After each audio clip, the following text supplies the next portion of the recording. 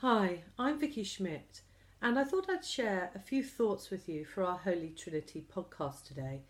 I don't know about you, but after 8 weeks of lockdown, I'm feeling a little weary of the experience. There are challenges of not being able to see friends face to face. Some are experiencing challenges of being very close with family for much longer than they normally are. And others are still maybe feeling lonely and isolated. So where is the light at the end of the tunnel?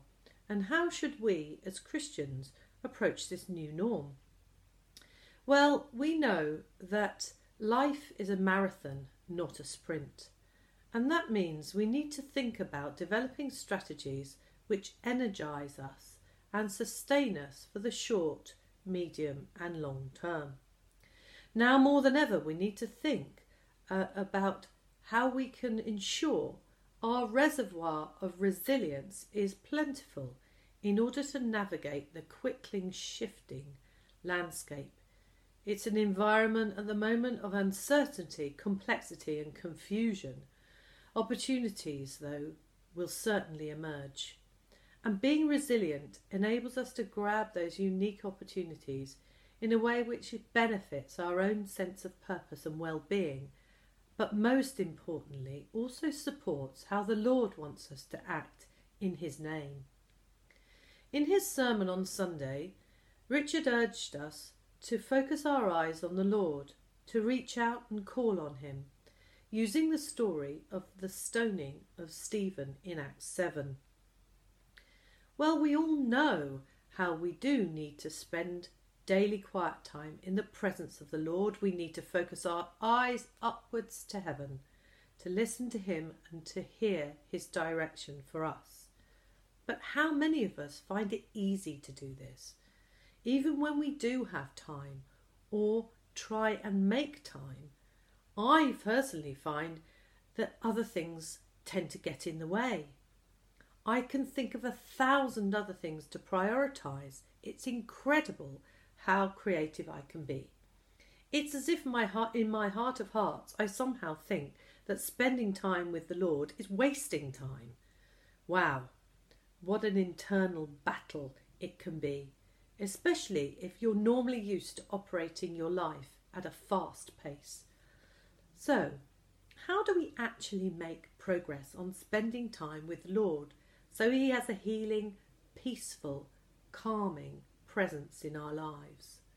How do we cope with this new lockdown, social distancing norm as Christians?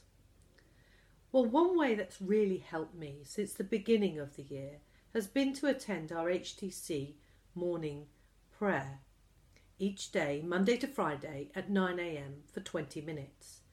The discipline has really helped me set up my day, be close to the Lord, and combined with the Lectio 365 app session after the morning prayer, I'm finding that I'm actually having much more regular and disciplined prayer time.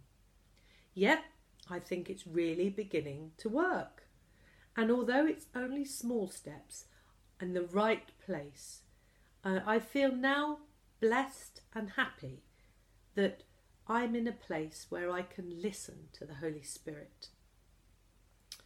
Another thing that's helped me is to have a space, a prayer corner, a place I can go to pray in our house. And in fact, I'm here now. I appreciate that this is not easy for many of us, but maybe there is a corner of your bedroom where you have a space for a chair, or you could turn around your chair from your desk and put a picture on the wall opposite to help you focus on the Lord. I'm really enjoying Holman's Light of the World painting behind me in my prayer corner right now. Anyway, there are just a few ideas. In order to really listen, we know we need to be quiet, and it's a great reminder to us all. If we look at Pete Greig's book and chapter 8 on contemplative prayer, he says, show up, shut up and look up, which puts it pretty clearly, I think. It's nothing more to be said. So I would like to encourage you to be resilient in coping with this new norm as Christians by inviting the Lord to have his healing and peaceful presence in our lives through daily focusing our eyes on him. As the psalmist says in today's Psalm 30 verse 12 on the Church of England prayer app, "Therefore my heart sings to you without ceasing, O Lord my God, I give you thanks forever." And that pretty much sums up how I feel right now.